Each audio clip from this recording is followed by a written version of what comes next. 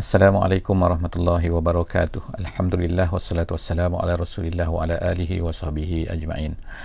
Alhamdulillah, kita bersama-sama lagi pada pagi ini. Moga-moga Allah Subhanahu wa taala akan berikan kepada kita guidance-nya, panduannya kepada kita, dan terus insya-Allah untuk kita menambah kefahaman kita terhadap Al-Quran dengan sesi tadabbur kita pada setiap muka surat insya-Allah. Hari ini kita akan bersama-sama di muka surat yang ke-105. InsyaAllah hari ini adalah muka surat yang terakhir daripada surah Al-Nisa. InsyaAllah pada sesi akan datang kita akan mula masuk kepada muka surat yang seterusnya, iaitu 106. Kita akan mula masuk kepada permulaan surah Al-Ma'idah insyaAllah. Jadi harapnya kepada kita semua pada pagi ini, moga-moga saya mengharapkan kepada semua dapat membuka mushaf bagi mereka yang mempunyai kesesuaian lah untuk berbuat demikian, membuka mushaf pada muka surat 105 untuk kita sama-sama bertadabbur sama-sama insyaAllah. Moga-moga lebih memudahkan kita, lebih memahamkan kita lagi, kerana setiap daripada ayat-ayat ni yang akan saya baca, kita akan cuba untuk tadabbur setiap perkataan, setengah-setengahnya setiap ayat, setiap daripada ungkapan-ungkapan yang digunakan oleh Allah Subhanahu wa taala di dalam muka surat ini insya-Allah. Hari ini surah An-Nisa ayat 171 sehingga ayat 175 ayat 171 sehingga ayat 175 insya-Allah.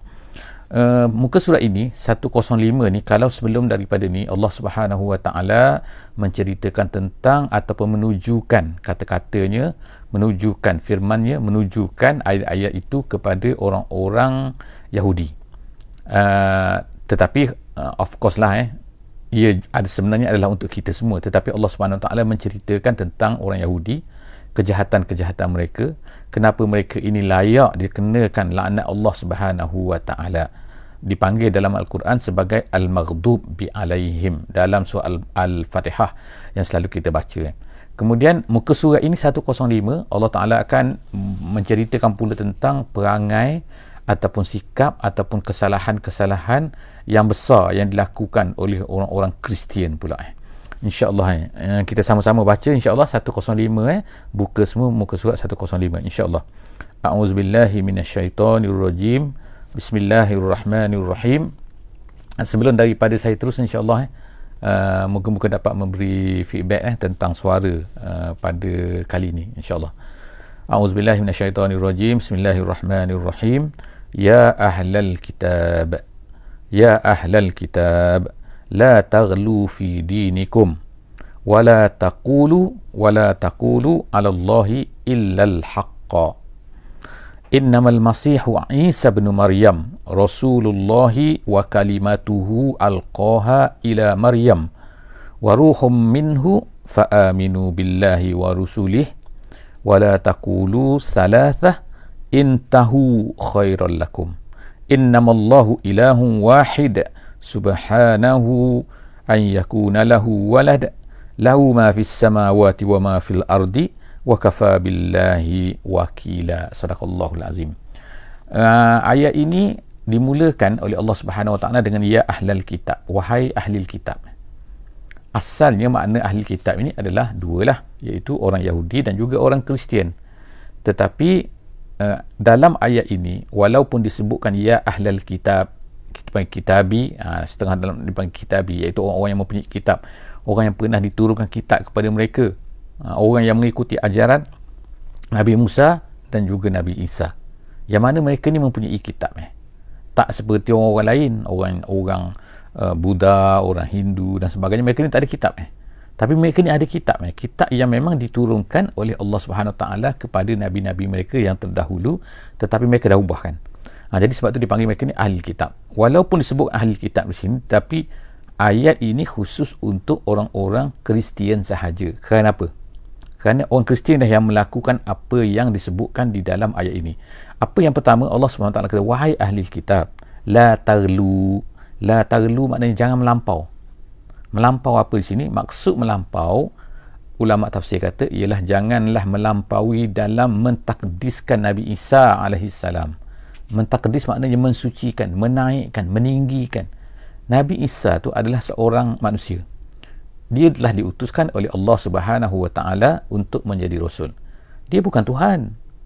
Walaupun kita kata dia ni tidak berjaya dibunuh lah, ataupun diangkat lah, kata disalib lah, macam-macam orang Yahudi kata ataupun orang Kristian kata, tetapi Allah Subhanahu Wa Taala tahu kan bahawa sebenarnya dia diangkat oleh Allah Subhanahu Wa Taala dan akan kembali semula di akhir zaman.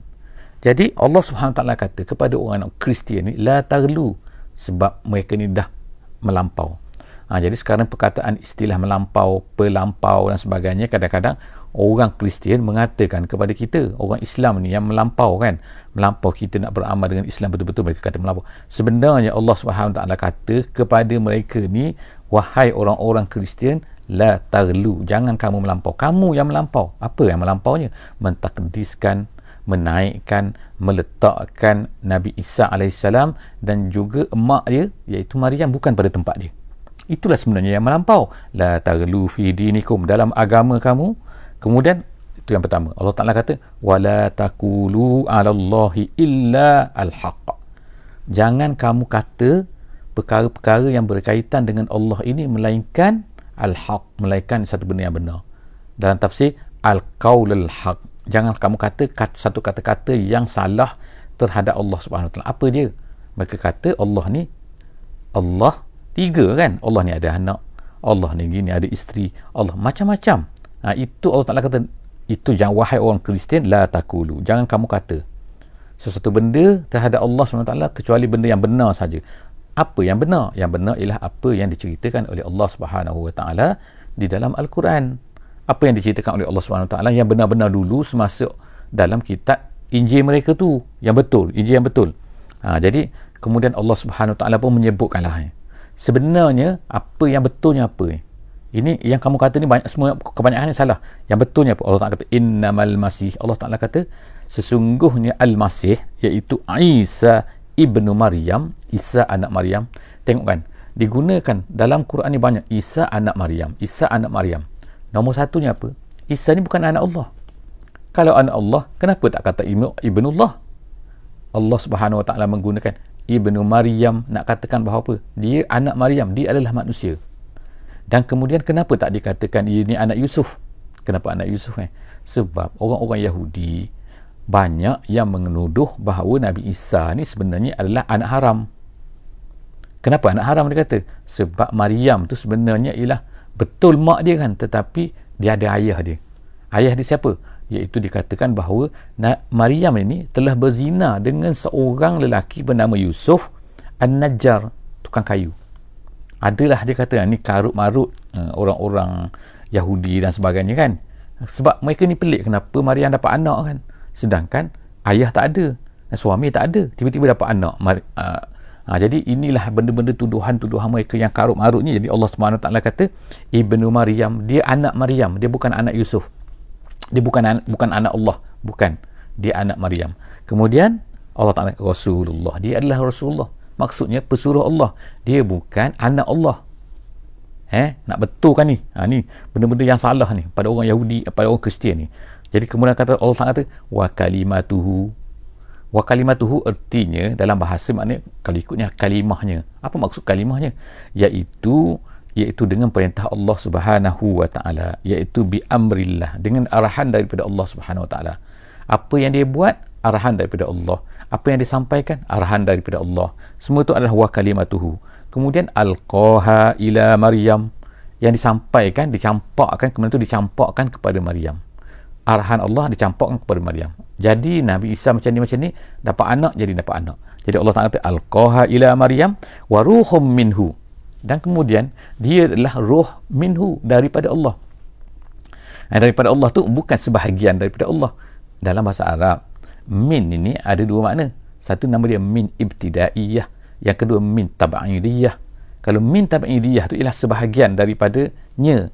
Kalau min ibtidaiyah maknanya ia datang daripadanya. Jadi di sini inilah kan orang Yahudi, orang Kristian, orang Kristian, dia kata bahawa Nabi Isa ni ruh minhu, iaitu sebahagian daripada Allah. Dia guna tab'idiyah, sebahagian daripada Allah.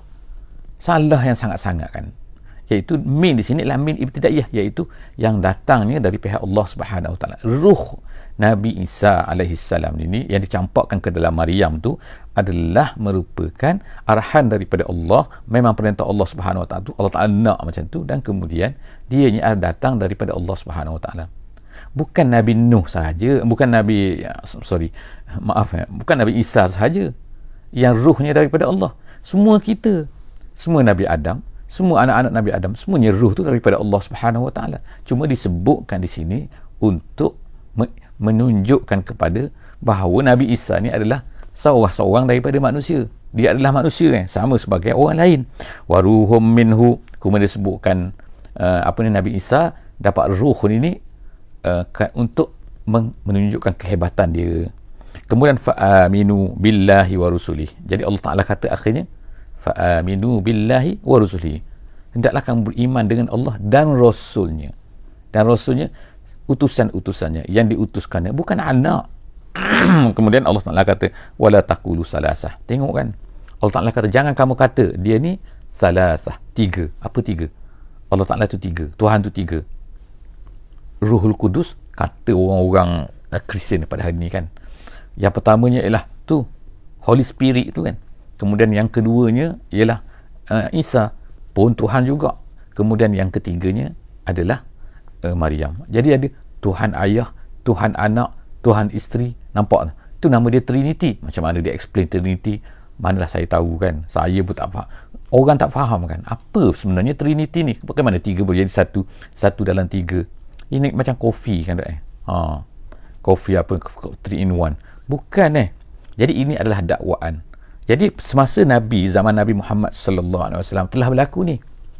Jadi apa yang berlaku sekarang ni sebenarnya telah berlaku sejak awal sebelum daripada Nabi Muhammad sallallahu alaihi wasallam. Allah jadikan macam tu, Allah takdirkan macam tu supaya apa? Allah Taala boleh batalkan, Allah Taala boleh sergah mereka, Allah Taala boleh tolak dakwaan-dakwaan mereka yang karut-marut ni. Dikatakan bahawa ini berlaku pada tahun iaitu kira-kira 300 ataupun 400 tahun selepas daripada kewafatan Nabi Isa.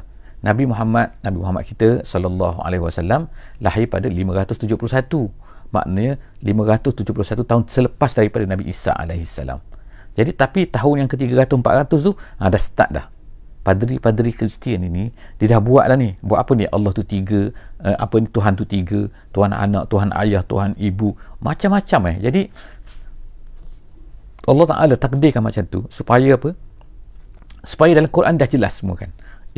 Kalau berlaku selepas daripada Nabi Isa, selepas daripada Nabi Muhammad sallallahu alaihi wasallam, maka tak adalah dalam Quran sebut benda ni. Jadi maknanya orang-orang Kristian semasa zaman Nabi Muhammad sallallahu alaihi wasallam sebenarnya telah menyeleweng.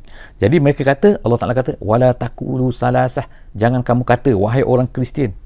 Yang kata jangan kamu melampau ni apa? Iaitu kamu kata tiga. Intahu khairul lakum.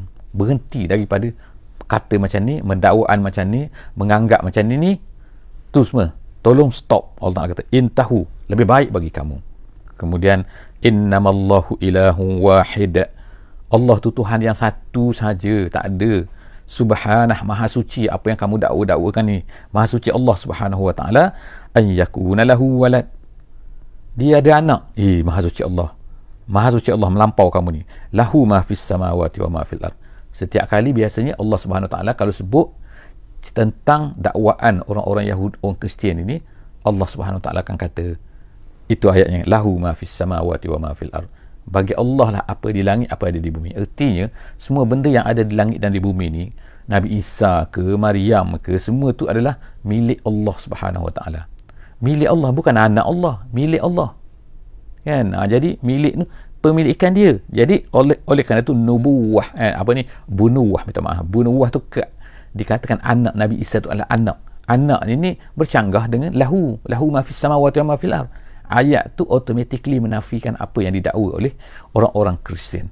Jadi Allah kata wa kafa billahi wakila, cukuplah Allah ini menjadi wakil. Wakil maksud sini adalah syahid, menjadi saksi. Wahai Muhammad, Allah menjadi saksi bahawa kamu adalah Rasul, Nabi Isa adalah Rasul, Nabi Isa bukannya anak Tuhan. Apa yang didakwa oleh orang Kristian tu, semua tu tak betul. Kemudian seterusnya Allah Subhanahu wa taala berkata, berkata apa? Iaitu Allah Ta'ala nak katakan, kalau seorang ni beribadah kepada Allah, adakah dia ini satu kehinaan? rendahkah martabat seorang yang beribadah kepada Allah, menjadi hamba Allah. Sebab orang Kristian ni nak kata bahawa Nabi Isa tu dia nak letakkan tinggi. Dia ni bukannya hamba Allah, dia ni anak Allah. Tu kata-kata orang-orang Kristian. Jadi soalan Allah Ta'ala tanya dalam ayat yang seterusnya, ayat 182 ni kan, ayat 172 ni, iaitu hinakah kalau seorang tu menjadi hamba Allah? Mesti jadi anak Allah untuk jadi mulia. Jadi Allah Subhanahu Wa Ta'ala sebut sini lan selama-lamanya tidak. Yastankifal masihu. Yastankif artinya ialah yatakabbar, artinya ialah yatajabbar, artinya ialah sombong, maksudnya gitu. Tidak sombonglah al-masihu an yakuna abdan lillah, menjadi hamba Allah. Nabi Isa alaihi salam tidak merasai sombong untuk menjadi hamba Allah. Artinya dia tak kisah, dia tak rasa hina diri pun. Apa salahnya kita jadi hamba Allah? Dia Tuhan, dia Allah kan, dia mencipta, dia memiliki. Sepatutnya kita ni menjadi hamba kepada Allah. Dan Nabi Isa AS tak kisah pun, tak mengapa pun untuk menjadi hamba Allah. Dia tak nak pun, tak nak jadi hamba Allah. Bukan tak ada pun macam tu kan. Nabi Isa pun rela, dia ni dah suka dia ni untuk menjadi hamba Allah. Jadi kemudian Allah Ta'ala kata walal malaikatul muqarrabun, begitu juga malaikat-malaikat muqarrabun. Malaikat muqarrabun maknanya malaikat-malaikat yang mendekatkan diri kepada Allah Subhanahu Wa Ta'ala. Siapa? Jibril, apa kan, malaikat-malaikat yang dekat dengan Allah Subhanahu Wa Ta'ala, malaikat-malaikat hebat yang berpangkat tinggilah kita katakan, seperti Jibril dan sebagainya. Jadi malaikat-malaikat ini juga, mereka ni tak kisah untuk menjadi hamba Allah. Kenapa Allah Ta'ala ungkapkan benda ni? Kerana orang-orang musyrik Mekah ni ada di kalangan mereka ni yang mengatakan bahawa malaikat ni anak Tuhan. Dan malaikat tu dia kata banatullah, malaikat ni perempuan, lepas tu pula menjadi anak-anak perempuan kepada Allah. Tengok kan. Jadi Allah Ta'ala tolak semua ni kan. Nabi Isa tak kisah pun menjadi hamba Allah. Kemudian malaikat pun menjadi hamba Allah kan. Kamu ni apa yang susah sangat sampai kamu nak angkat melampau-lampau ni? Gitu kan. Wa man yastankif an ibadatihi. Allah Ta'ala kata siapa yang sombong, yang tak nak menjadi hamba Allah Subhanahu Wa Ta'ala, wa man yastankif an ibadatihi, tak nak beribadah kepada Allah, rasa sombong diri dia, wa yastakbir, dan sombong, fasayahsyuruhum ilaihi jami'a. Allah Ta'ala akan kumpulkan dia di akhirat. Kumpul makna apa? Akan kumpul untuk dibalasi siapa yang sombong. Jadi Allah Ta'ala tak sebut kan, tapi akan dikumpul. Jaga kamu nak lari ke mana maknanya kan, kamu akan kembali pada Allah. Allah Ta'ala akan kumpul kamu balik nanti. Jaga kalau kamu tak nak beriman. Jadi Nabi Isa AS menjadi hamba Allah, malaikat-malaikat hamba Allah, dan kita semua diminta oleh Allah Subhanahu Wa Ta'ala untuk menjadi hamba kepada Allah Subhanahu Wa Ta'ala. Oleh kerana itu, siapa yang tak nak jadi hamba Allah, jaga dia. Hari kiamat nanti dia tak lari ke tempat lain, dia akan dihadapkan untuk berjumpa dengan Allah Subhanahu Wa Ta'ala. Ayat 173. Fa'ammal lazina amanu wa amilus solihat fayuwaffihim ujurahum. Kalau orang tu beriman, Allah Ta'ala kata orang yang beriman, dan juga kalau orang tu beramal soleh. Dalam ayat ni dia ada sebutkan tentang khabar gembira. Dalam ayat ni juga akan menceritakan juga at-takhwif, dipanggil. Takhwif maknanya menakutkan. Jaga-jaga, kalau kamu buat macam ni, akan bagi ni. Itu daripada Allah Subhanahu Wa Ta'ala. Ada pahala, ada dosa. Buat baik dapat pahala.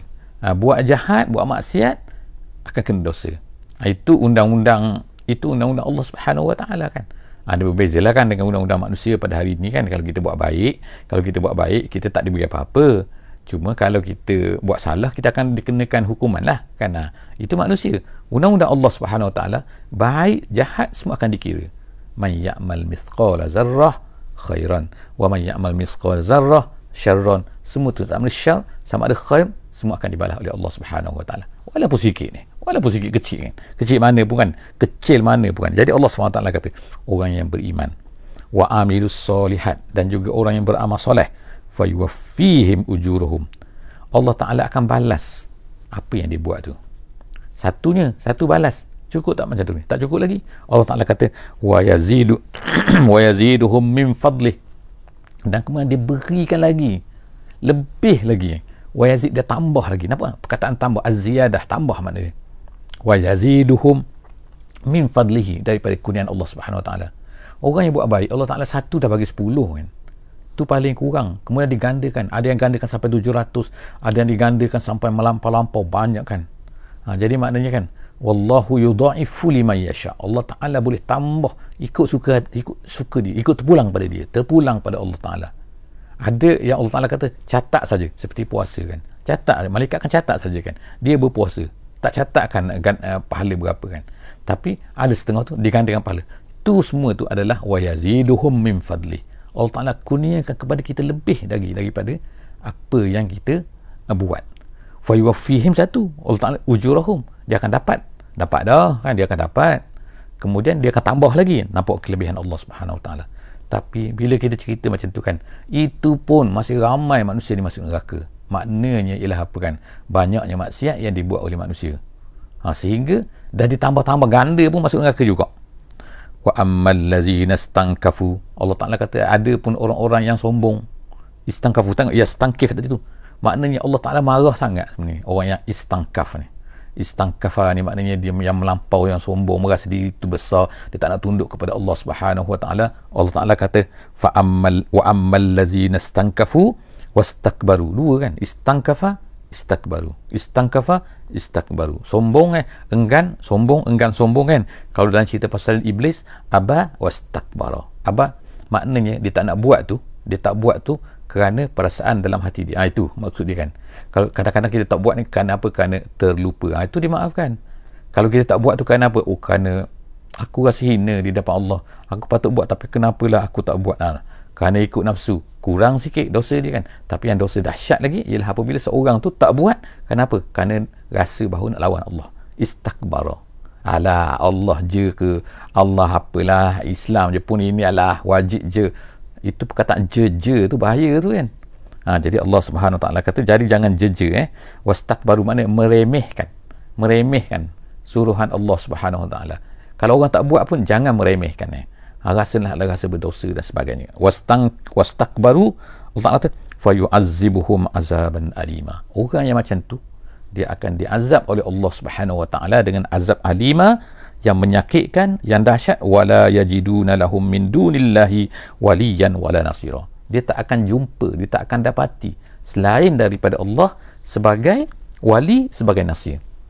Wali itu apa? Wali iaitu yang akan dapat menghalang dosa, menghalang azab daripadanya. Yadfa'anhum, dalam tafsir kata yadfa'anhum, itu maksudnya waliyan. Dia tak akan ada selain daripada Allah yang akan dapat menolak selain itu semua lemah di hadapan Allah Subhanahu Wa Taala. Kemudian dia tak akan dapat selain daripada Allah wala nasira. Terjemahan nasira penolong tetapi dalam bahasa Arabnya nasira itu inilah yang akan dapat yamna'uhu, menghalangnya. Yang tadi menolak, yadfa', yang ni menghalangnya daripada terkena siksaan tersebut. Jadi dia tak ada selain daripada Allah, tak ada. Hanya Allah Taala saja yang boleh menjadi wali, boleh menjadi nasir kepada dia. Kemudian ayat 174 ayat 174 Allah Taala kata ya ayyuhan nas, wahai manusia, qad ja'akum burhanum min rabbikum. Sekarang ni wahai manusia, telah datang kepada kamu burhan. Burhan artinya hujjah. Hujjah di sini artinya adalah Nabi Muhammad sallallahu alaihi wasallam. Maknanya Nabi Muhammad dah datang. Hai manusia, telah datang kepada kamu sekarang Nabi Muhammad. Allah Ta'ala tak biarkan kamu dalam keadaan lintang pukang, tak tahu, tak tentu arah kan, tak jumpa hidayah, tak jumpa yang benar. Sekarang ni kamu mencari-cari, Allah Ta'ala dah datang dah. Apa yang kamu buat ini salah, ini betul. Jadi sekarang ikut Nabi, ikut Rasul. Itu dia adalah burhan, dia adalah hujah, akan menjadi hujah kepada nanti ketika berjumpa dengan Allah Subhanahu Wa Taala. Bahawa apa? Sebagaimana kita baca ayat sebelum ni kan, Allah Taala utuskan Rasul untuk apa? Hujah kan? Hujah ba'dar rusul. Selepas daripada utuskan Rasul, sekarang dah tak ada lagi awak nak lari ke, awak nak kata gini ke, tak ada. Sekarang Rasul dah datang. Jadi sebab itulah Rasul tu dipanggil sebagai hujah, ataupun Rasul dipanggil sebagai burhanun dan minallah. Jadi Allah Ta'ala kata telah datang, wahai manusia, telah datang kepada kamu burhanun min rabbikum, iaitu rasul daripada Tuhan kamu, wa anzalna ilaikum nuram mubina, dan kemudian kami turunkan pula kepada kamu, ilaikum, cahaya, nuran mubina, yang terang benderang, yang jelas, iaitu apa? Quran. Jadi Allah Ta'ala dah bagi Nabi Muhammad, dah utuskan Nabi Muhammad, dan kemudian Allah Ta'ala turunkan juga melalui beliau tu Al-Quran yang kekal sampai hari ini, yang akan menjadi cahaya kepada kita. Jadi Allah Ta'ala sebutkan tu bahawa Quran ni adalah cahaya. Jadi kalau tak nak ikut cahaya, maknanya ikut apa? Nak ikut apa? Nak ikut gelap. Satu saja cahaya yang ada sekarang daripada Allah Subhanahu Wa Ta'ala, iaitu Al-Quran. Dan dia tu cahaya bukan cahaya main-main, cahaya yang mubin, yang terang benderang, maknanya yang menjelaskan, semua nampak kan, ni salah ni betul, ni salah ni betul dengan Quran kan. Sebab itulah kita mestilah belajar Quran ni betul-betul kan, faham Quran betul-betul. Quran nak jelaskan kepada kita kan, bila kita ikuti, insya-Allah kan, Quran, kita baca Quran, tak kira lah kan di sini ke, dalam sesi ini ke, sesi kita ke, sesi mana-mana ke, dengan mana-mana tuan guru ke, mana-mana ustaz ke, silakan insya-Allah kan. Yang penting kita nak Quran tu menyinari kita, sebab dia telah mubina. Ayat yang terakhir, ayat 175 pada hari ini dalam muka surat 105 hari ini, fa ammal ladzina amanu billahi, adapun orang-orang yang beriman dengan Allah Subhanahu wa taala, wa'tasamu bihi, dan kemudian dia berpegang dengannya. Maksud berpegang ialah beramal lah, beramal dengan ajaran Allah Subhanahu wa taala tu, fasayudkhiluhum fi rahmatin min, Allah Ta'ala kata dia akan masukkan orang itu tu ke dalam fi rahmatin minhu, iaitu dalam syurga lah. Dia dapat rahmat Allah. Bila dapat rahmat Allah tu, maka dia boleh masuk syurga. Wa fadlin, dan kemudian kurniaan lagi, tambahan lagi, nampak yang tadi dah sebut kan. Wa yaziduhum min fadlih, kemudian Allah Ta'ala kata, janji lagi kan, Allah Ta'ala akan beri fadlin, kurniaan. Wa yahdihim ilaihi, dan kemudian beri pula hidayah kepadanya. Hidayah mudah kan. Hidayah ada dua dalam Al-Fatihah yang kita baca, hidayatul taufiq, hidayatul irsyad. Kita baca dulu mula-mula kan dalam muka surat yang pertama. Jadi insya-Allah kepada sahabat-sahabat semua yang nak jelaskan apa itu hidayatul irsyad, hidayatul taufiq, sila pergi kepada sesi kita, recording kita kan dalam muka surat yang pertama. Kita dah ada muka 1, 2, 3, 4 sampai sekarang muka surat 105. Dan sebenarnya kita pun dah ada dah muka surat yang ke depan tu, iaitu muka surat 348. Kita dah ada sampailah muka habis Al-Quran. Kita dah ada benda tu kan, insya-Allah kan. Kepada sahabat-sahabat semua yang nak refer lebih, nak tengok lebih, sila tengok dalam Facebook dan juga dalam kita ada dalam MP3 dalam Telegram group kan. Terima kasih yang tolong buat untuk kita tu kan, dan juga yang telah buat macam-macam lah daripada sesi ni insya-Allah. Jadi Allah Ta'ala kata fasayudkhiluhum wa yahdihim, Allah Ta'ala masukkan mereka dalam syurga Allah, berikan mereka ni fadlin, kemudian tunjukkan pula mereka jalan, mudahkan. Hidayah tu sini, hidayah tu at-taufiq, hidayah taufik kepada mereka, ilaihi siratan mustaqima, jalan yang lurus, iaitu Islam, iaitu mereka rasa nak beramal dengan Islam. Bukan mudah sebenarnya nak beramal dengan Islam ni. Ertinya bukan mudah ni, ertinya kadang-kadang kita tahu tapi kita rasa tak, susah nak buat. Kenapa aku susah nak buat? Aku terasa tak nak buat. Terasa nak buat sendiri adalah merupakan hidayah daripada Allah Subhanahu Wa Taala. Sebab itulah kita minta kepada Allah Subhanahu Wa Taala, ihdinas siratal mustaqim, tunjukkanlah kami jalan yang lurus, siratal ladzina an'amta alaihim ghairil maghdubi alaihim waladdallin. Amin. Jadi insya-Allah setakat itulah saja sesi kita dalam muka surat ini. Insya-Allah sesi akan datang kita akan bersama-sama di muka surat 106 insya-Allah. Teruskan bersama insya-Allah pukul 6.15 pagi. Waktu sekarang ni kita ambil pukul 15 pagi sehingga pukul 6.45 insya-Allah. Wassalamualaikum warahmatullahi wabarakatuh. Bismillahirrahmanirrahim. Wal 'asri innal insana lafi khusr illa allazina amanu wa amilus solihat wa tawasaw bil haqqi wa tawasaw bis sabri.